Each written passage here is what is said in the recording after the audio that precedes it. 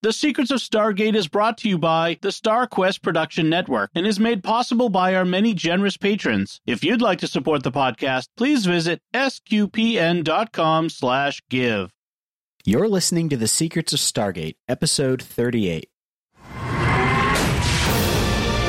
Janet West, Jackson has identified the seventh symbol. All right, here we go. We are about to try to make a connection. All we gotta do is bust out of here, commandeer the ship, and fly on home. Indeed. You say that a lot. I know that this could be dangerous. But this is our job, right? It's what we signed on to do. It was never about going home. It's about getting us to where we're going. Hi, I'm Jack Barazzini, and you're listening to The Secrets of Stargate, where we talk about the hidden meanings and deeper layers found in the Stargate movies, TV series, and more. And joining me today are Father Corey Stika. Hi, Father. Howdy, Jack. And Victor Lambs. Hey, Victor. Hi, Jack. Unfortunately, Lisa was not able to join us. And so today we are going to be discussing the 18th episode of Season 2, Serpent Song. The team responds to a mysterious message that gives a set of coordinates. They travel there and witness a death glider get shot down by some other death gliders. Who should be piloting it but everyone's favorite evil Goa'uld, a badly wounded Apophis. They bring him back to the SGC where he requests sanctuary. The team, especially Jack, would rather let him die, but Dr. Fraser does her best to care for his wounds. Apophis tells them that he is being pursued by Sokar, an ancient Goa'uld who once ruled Earth. The Tok'ra come through the gate and warn the SGC that Sokar will stop at nothing to track down Apophis and destroy him, and that he will destroy Earth too if he has to. The gate is activated by Sokar, who begins to bombard the Iris with a particle accelerator. As Apophis's condition worsens, his host's mind is able to reinsert itself at intervals. Eventually, Apophis succumbs to his wounds and dies. The team returns his body through the Stargate to stop Sokar's attack, only to have Martouf tell them that Sokar will revive Apophis with a sarcophagus and torture him indefinitely. What are your thoughts on this episode, Father? Oh, this is one I've always liked. You know, of course, it advances the story. It's one of those episodes that it exists to advance the storyline. That's the whole purpose of it. The overarching storyline. You know, there's no other real motive to it. You know, of course, we get to get our first real introduction of Sokar, and that and what's going on with Apophis, and of course, as you kind of hinted or you said in the summary that the Tok'ra says, oh yeah, they'll just resurrect him, which of course means Apophis really isn't dead yet. Right. Which means we'll see him again at some point. Yep. If there's not a body and they're not dead, but in this case, there's a body and they're not dead. There was a body and he's still not dead. Yep. What about you, Victor? Yeah, I really like this episode too. There's a lot going on here and a lot to like. And I think this is the first episode directed by Peter DeLuise coming in, and he's a writer, director for the show, a creative consultant, and I think he gives Stargate from this point on a lot of its kind of like action flair and humor too. So it was really cool to see his name pop up in the director's chair there.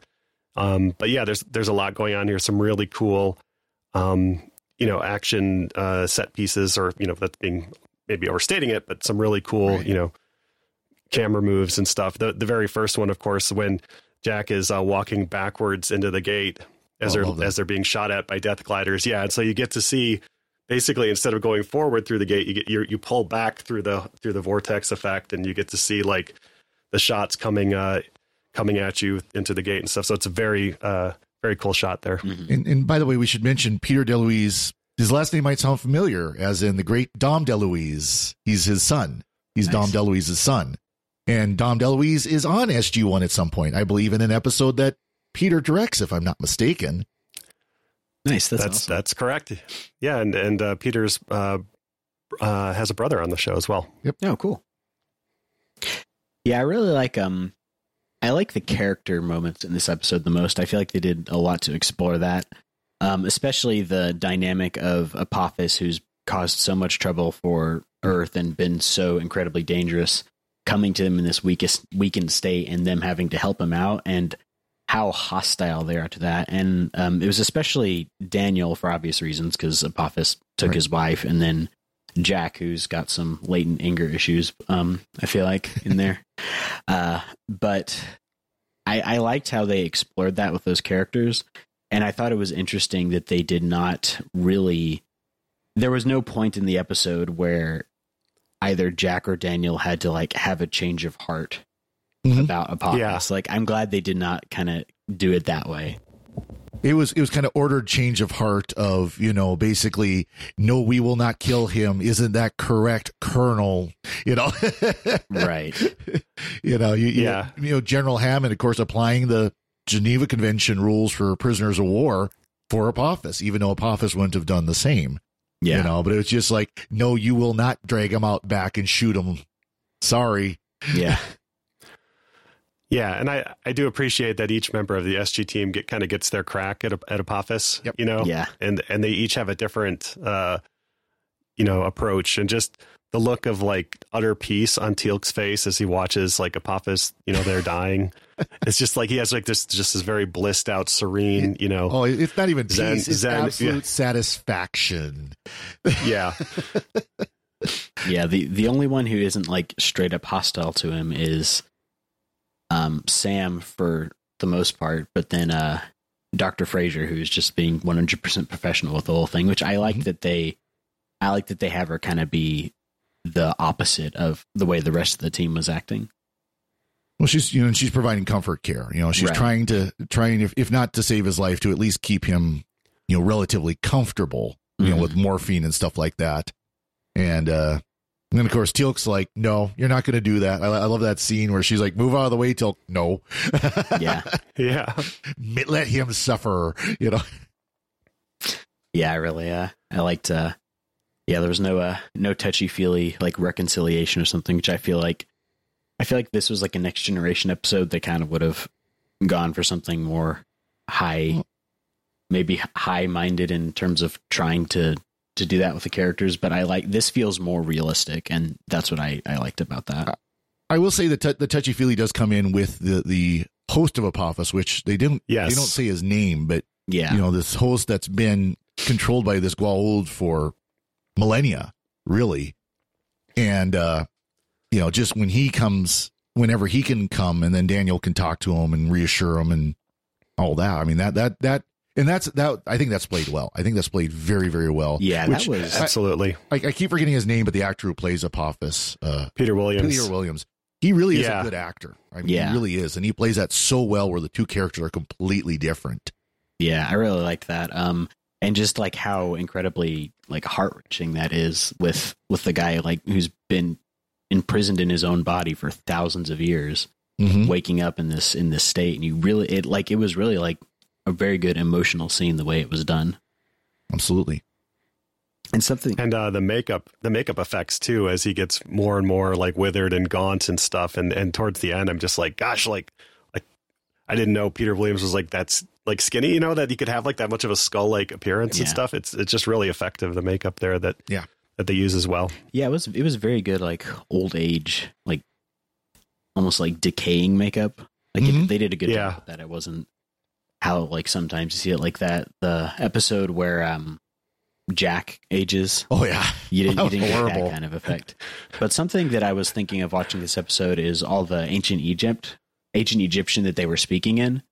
I think I sent you all the link to this, but it's really cool that the way we know a lot of how ancient Egyptian is pronounced, even though it's not a language that's been really spoken for a couple thousand years, is through the Coptic Church in Egypt, because their language is essentially the modern day evolution of ancient Egyptian. And so when they were translating the Rosetta Stone, there's no vowels in the ancient Egyptian hieroglyphics, so they were able to figure out an approximation of what the vowel sounds would have been between the letters by using Coptic. And there was actually a Coptic priest who worked with Champollion when he was translating the Rosetta Stone. So I thought that was really cool. Yeah, it was very interesting. Of course, that's the official government line. That's what the government will tell you. The real reason is classified because of Cheyenne Mountain. Oh, I mean, it's just completely classified. Yeah. It's all from Abydos. Yeah. We get to see the Tok'ra again, which is fun. Yep. We get to see Martouf show up, and that I thought was really really good as well. Martouf shows up and they're being briefed on the situation, and he's all buddy with the humans, and it's like, oh yeah, you guys are clever, you guys are great. Then all of a sudden Lantash, the Tok'ra symbiote, can't take it anymore. It like takes over, and it's just like, you idiots, what are you doing? Yeah. You're so stupid and stuff. And so I thought that was a very nice transition too, between the host and the symbiote there.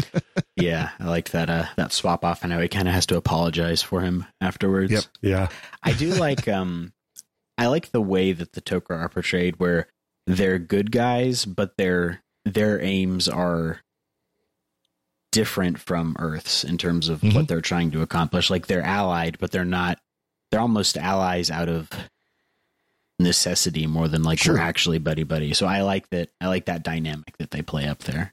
Yeah. Well, we see that more and more with the Tok'ra. They definitely play at a different level where, SG-1 goes in there literally all guns blazing, and Tok'ra wants to be more undercover, behind the scenes, that kind of deal. Yeah, definitely a different strategy there with the espionage and playing the long game. It may take a couple centuries, but we'll bring the system lords down eventually. And yeah. SG-1, we'll just blow up his ships. Just put enough C4 in there, and that'll take care of it. Yep. I really like how they're shifting the power dynamics, though. I think that's cool to see that it's not like a He-Man cartoon where you have Skeletor get defeated at the end of every episode and then he comes back. I like that we're having consequences for the character's actions, where Apophis has now been weakened and the other Goa'uld are coming in and filling that power vacuum. And I like that it's showing, like, even though, like, you defeated your main enemy, but that's not the end of the line, and there's going to be other problems that arise from that. Well, that's kind of been a part of the series from the beginning, because, of course, in the movie they defeated Ra, and it's like, oh, did Ra come back? No, it's not Ra. It's another one. What do you mean there's another one? Oh, by the way, there's lots more out there that we're only just now finding out about, and they'll find out more.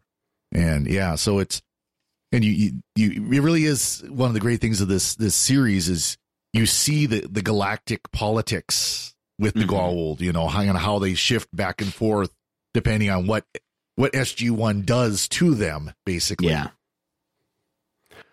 Yeah, and just when, the humans think that they've figured out the limits of the Goa'uld capability, they start to bombard the Iris with a, particle accelerator that creates, holographic faces and stuff. And we learn some really cool things about the Goa'uld as well, that there was a time when the Unas and the humans existed as hosts together. Which that makes sense. That makes a lot of sense. Yeah.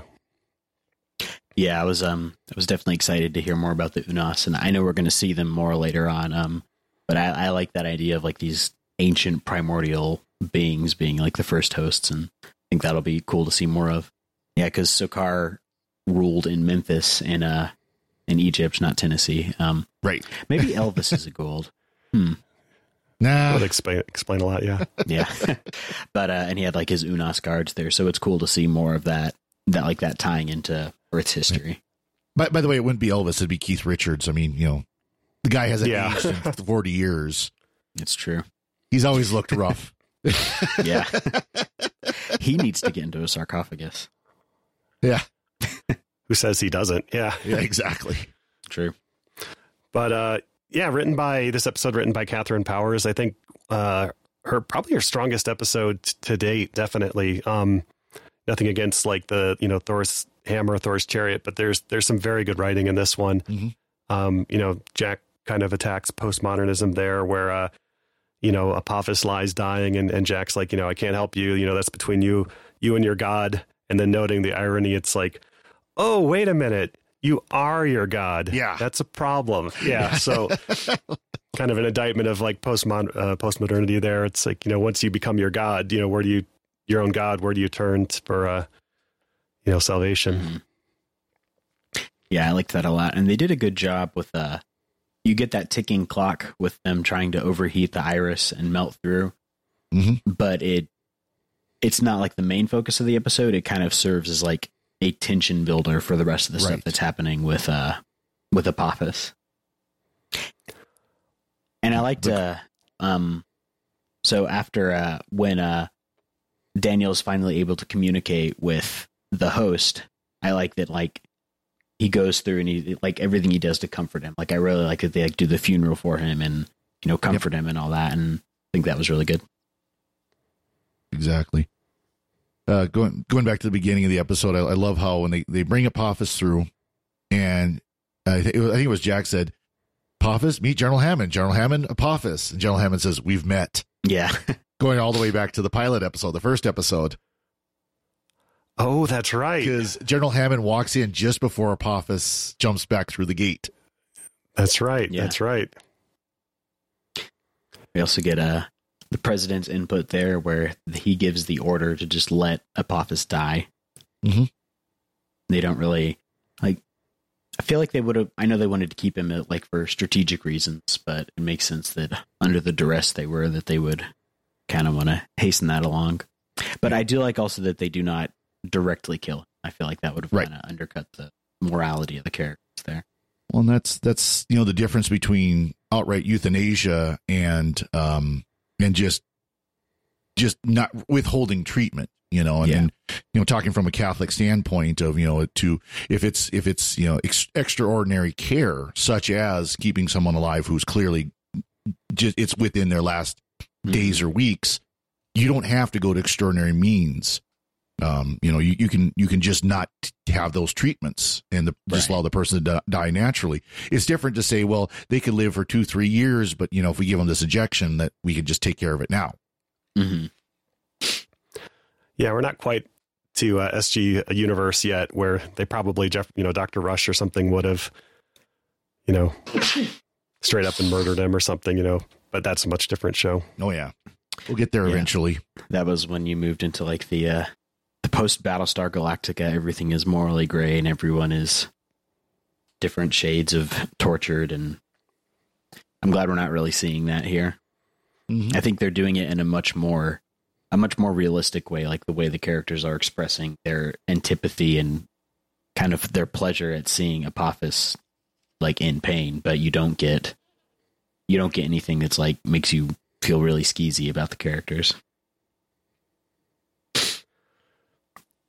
Yeah, and Daniel, like, flexing the knowledge of Apophis's son, like, not the most smart tactical move, probably. Yeah, that's what I was thinking. So he goes and he talks to Apophis, and his end goal is to find out where Shara is, and they go back and forth, and Apophis refuses to call her Shara. He just calls her cannot remember the Amonet. Yeah. And I liked that. I think, like, Daniel had, I mean, Teal'c obviously has a lot of justified rage at Apophis, but I think that the way Daniel handled that was interesting to see. But yeah, revealing that you know where Apophis's son is a terrible idea. Well, of course, as far as they knew, that he wasn't going to have any chance to do anything about it. So, oh well. But then again, Daniel has often shown that when it comes to Shara, the brain shuts off. Let's just be honest. Yeah. He doesn't think through his actions. No, he's kind of like Teal'c, except for, you know, where Teal'c was more reserved and just enjoying watching Apophis die. Daniel wanted to rub it in his face. Yeah. Though we do get a bit of gloating from Teal'c, where he talks about how this day is going to be a high holiday for the Goa'uld now, or the Jaffa, now that they're free from Apophis and all that. But he does it in a very calm, restrained way, where you can see that he just has, like, this cathartic experience. Well, he says that, and then he also says, just as you have used the Jaffa as slaves, now the Jaffa will use you as slaves. Yeah. Yeah. That was kind of dark. It's like, wait a minute, you need our Goa'uld because we got to take that larva, Goa'uld out of you. And he's like, no, we'll just get it. We'll just chuck the old one in when it gets old enough and put a new one in. And yep, we're good. Yeah. Definitely ties back to that scene where they just shoot the tank full of the larval Goa'uld and let them spill all over the floor. It always kind of rubbed me the wrong way in terms of destroying the innocent Goa'uld for no real reason. Well, they explain that by saying that they aren't innocent. Like, every Goa'uld is born with the genetic memory of every Goa'uld that's come before it, so they're literally, like, born evil. I guess, but they haven't directly committed any actions. They just have the memories. So again, Daniel not thinking, just acting. True. Yeah. Yeah. But yeah, so we I like that device that the Tok'ra give them at the end, because it looks like the Tolan multi-phasic communicator, I think is what they called it. It looks like a controller for like a speak and spell, or like one of those old, like, what's that, the game where you hit the different colors? Simon, yeah. I got from it. Yeah, the Tolan are, they have like this amazing technology that's like light years beyond anything they have on Earth, but it all looks like, it was made by Mattel in 1977. Yeah. Well, and there's kind of a the Tok'ra kind of rubbed it in the human's face of, oh yes, we're friends with the Tolan, and they share with us, and of course the humans are going, yeah, we're supposed to be friends with the Tolan, and they don't want anything to do with us. Yeah, extremely condescending to us. Yeah. We get some really good Siler scenes in this episode too. Oh yeah, with the liquid nitrogen cooling down the iris before it overheats. Yeah, and and it's like blisteringly hot. The iris is like incredibly hot, and then they open and close it, and I'm like, wouldn't that just make that metal has to be so brittle, being so it is so hot like that? It's tritium titanium, so I mean, it's you got the unobtainium from the spirit planet, so it should be okay. Yeah. But I was wondering. Yeah, we get that. Apparently, you might want to let it cool off for just a little bit before you. I mean, let's be honest. If you really think about the practicality of the iris, it doesn't work the way you think it works. Yeah. It disappears into nothing. So I think it's just one of those hand wavy pieces of technology you just got to go with. Well, not just does it disappear, but when it comes out and then it overlaps in a way that it like does two layers. Yeah. It just visually does not make any sense, but it looks cool. It looks cool, and that's the important point. Yeah. But I guess there's no way to shut off a Stargate because it can always be powered remotely, but I feel like they should figure out some way to do that. I mean, yeah. And this whole thing of like, enemies spamming the Stargate and causing problems that way, that comes up a lot. Obviously, we got it at the end of the previous season on the alternate Earth where, the Goa'uld were doing that, and they had to get the window to send a message through, but it comes up in Atlantis quite a bit. And we've got yet another time where Sam figures out how to speed up the dialer, even though we don't ever see that again until the next time she needs to figure out how to speed up the dialer. Yeah, we do get the whole 38-minute window they have. So I guess this is essentially just like a denial of service attack on their gate. Yes, it is. Yep. Oh, yep. Seems like by now they'd know like the gate address that requires like the least amount of movement of the wheels. Like they would have an address where like the symbols are very close to each other so that they could just go like blip, blip, blip, blip instead of letting it spin like 3/4 of the way around to get to the next symbol. You mean kind of like why, was it New York's area code was 212 and Chicago's is 312 because the big cities got the quicker dials on the rotary dials. Yeah, like that. They could just dial the gate. Well, I guess they don't know where it is, but they could dial the Area 51 gate. That would be closer. That would use like Earth's address, though. I don't know. Yeah, there's they talk about that every once in a while, how to handle the other gate and things like that. It does different things, so it does different things depending on what the plot requires. Right, it moves at the speed of plot. I think there was I think it was Rick Berman at one point. Maybe Rick Berman or one of those guys who works on Next Generation audience member asked him how the inertial dampeners work, and he replied, "Very well, thank you." So it's one of those kind of things. So, but yeah, this was a good episode. I like that it's moving the plot forward and it's doing interesting things to change the status quo, and we're not just left with a static, purely episodic story. And it really finds the balance between Planet of the Week and then also tying into the overall mythology. And I feel like this is kind of like my sweet spot for these kind of things. Like, I don't like how heavily serialized TV is nowadays. Right. Like, I feel like this or like the X-Files or Deep Space Nine, the way they were able to have a larger mythology, but also not have it be like 15 episodes about one single plot. Like it keeps it fresh. So I feel like I wish TV would kind of move back in that direction. Yeah, and like I said, it was really encouraging to see Peter DeLuise's name in the credits, and going through like the rest of the Stargate shows. Whenever you see his name pop up, you know you're in for a good time. Nice. Yeah, and but yeah, I agree with you, Jack. I think that's one of the great qualities of SG-1 is you have both the serial and the individual episodes, and you know, and it's not like Doctor Who, and this is New Who does this a lot, where you'll have an individual episode, but then they'll sneak something in there somewhere that feeds into the larger storyline. They didn't always do that with SG-1. There would be just an episode that was a standalone single episode, had absolutely nothing to do with the larger plot line. And then they would have an episode like this, which was vice versa. This was a let's advance the larger plot line episode. Right. Yeah, it's definitely the best way to do it. Awesome. Did y'all have any other thoughts on this episode? I did have to laugh where, you know, they show them at the beginning wearing the desert camos. And those are the same camos I wore when I spent my 5 months over in Saudi Arabia. And I'll tell you what, those uniforms are comfortable. They're almost like pajamas.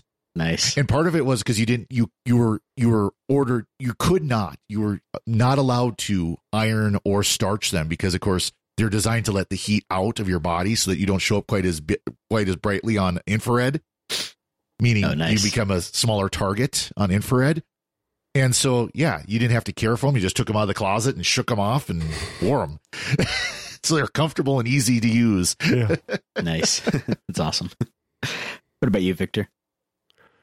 No, I really like this episode, and yeah, lots of good action. Like I said, I like the shot of the backwards, you know, trip through the Stargate. But then there's also another shot during the episode where we follow a bunch of airmen as they're running through the corridors of the of Stargate Command to get to the gate room, and I thought that was very cool as well because it really does show off the set, but also that, you know, this is an actual physical place, you know. So I like that. Yeah, definitely. It's always fun to see interesting camera work. I know you really like this episode, and I think you mentioned that you absolutely love the episode we're going to do next week. Oh, absolutely. oh, yeah. Yeah. Just wondrous. Yes. It's going to be a fun one. Yeah. Talk about, we did get some feedback. I don't know if you want to. Yeah, definitely. Mention that, but I think next week's episode won't do anything to change that person's mind. But, yeah, it might be a false step of an episode, but you never know. Yeah. Awesome. Yeah, we do have some feedback from Richard, who said, "Thanks for motivating me to finally watch SG-1 on Netflix. I've watched up to season 1, episode 8, and I keep thinking I'm watching a Star Trek episode, sometimes multiple ones. First, the whole premise of Stargate reminds me of the TNG first season episode Conspiracy, or The Evil Trills in DS9. Star Trek has done many episodes with unnatural aging to quickly solve it in the last 5 minutes. Star Trek seems to really like showing mythical gods being space beings who enslaved Earth or took people from Earth. And I have to admit, I think SG has done a better job with these stories, but they are the same stories in new clothes. I hope they move away from this pattern, or I may give up on watching it." Yeah, well, of course, we talk about Emancipation, which literally is an TNG episode in new clothes. And actually, it's funny you mention, you know, being episode 8, which is the Nox. And of course, the next episode talked about aging is Brief Candle, which is all about lots of aging. So, yeah, you know, in many ways, of course, one issue of when you're dealing with stuff like science fiction is there's only so many stories you can tell. Right. You know, and so many TNG episodes were redressed Twilight Zone or TOS episodes, or, you know, so I mean, in TNG or SG-1 does, as I'm sure you've seen now, Jack, it does kind of get off on its own path more and more as we go along. But yeah, there definitely were plot lines that were absolutely borrowed from, you know, Star Trek and other science fiction stories. And I will say, having watching it through the first time, and I'm a huge Star Trek fan, like that's my number one favorite show, and I definitely agree that like the first half of the first season feels very, very it's very reminiscent of Star Trek, but mostly it just feels like your standard like 90s science fiction TV show, and the show really starts finding its voice, I feel like, in the second half of the first season, and it really improves from there. And I would definitely say to Richard that it's worth sticking with. Yeah, they start to do a lot more world building that gives it its own distinct universe, but also they also find the show has a very distinct tone, which is, a good mix of action, humor, science fiction, that, and fun. That's really unique to the show. So definitely stick with it. And, hopefully you come to love it as much as we do. Yeah, definitely. Yeah. I will say also something that differentiates it, especially from TNG, is that it doesn't try to preach at you the way Star Trek can sometimes. And so I appreciate that, like, it's first and foremost, it's telling a story, and it's meant to be an interesting, entertaining story. And it's not trying to ham-fistedly fit an allegory into a sci-fi TV show. Exactly. So I like that about it. And one other, I was just thinking this, one other difference from like it's a Star Trek is, by and large, the technology in Star Trek episodes stays about the same. Right. There's no real change in the Enterprise D from the first episode of TNG to the last episode of TNG. Of course, other than plot developments or whatever. Yeah. One thing, and I hope you've kind of noticed this, Jack, is they're starting to bring the technology into the SG-1, where the human technology is advancing by how far, and of course it goes much further as the series goes along.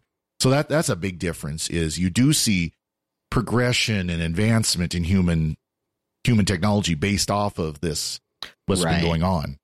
And I think, like I was mentioning earlier, you also see like the galactic status quo changing more than you do in Star Trek. Like obviously Deep Space Nine really does a lot with that. And that's why I think Deep Space Nine is probably the best Star Trek series, but this show does not feel as static as TNG did.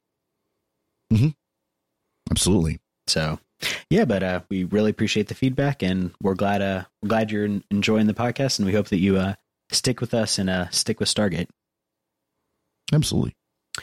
Awesome. And before we go, we'd like to take a moment to thank our patrons who make it possible for us to create the Secrets of Stargate, including Michael P., Billy H., Robert S., Michael F., Lisa R.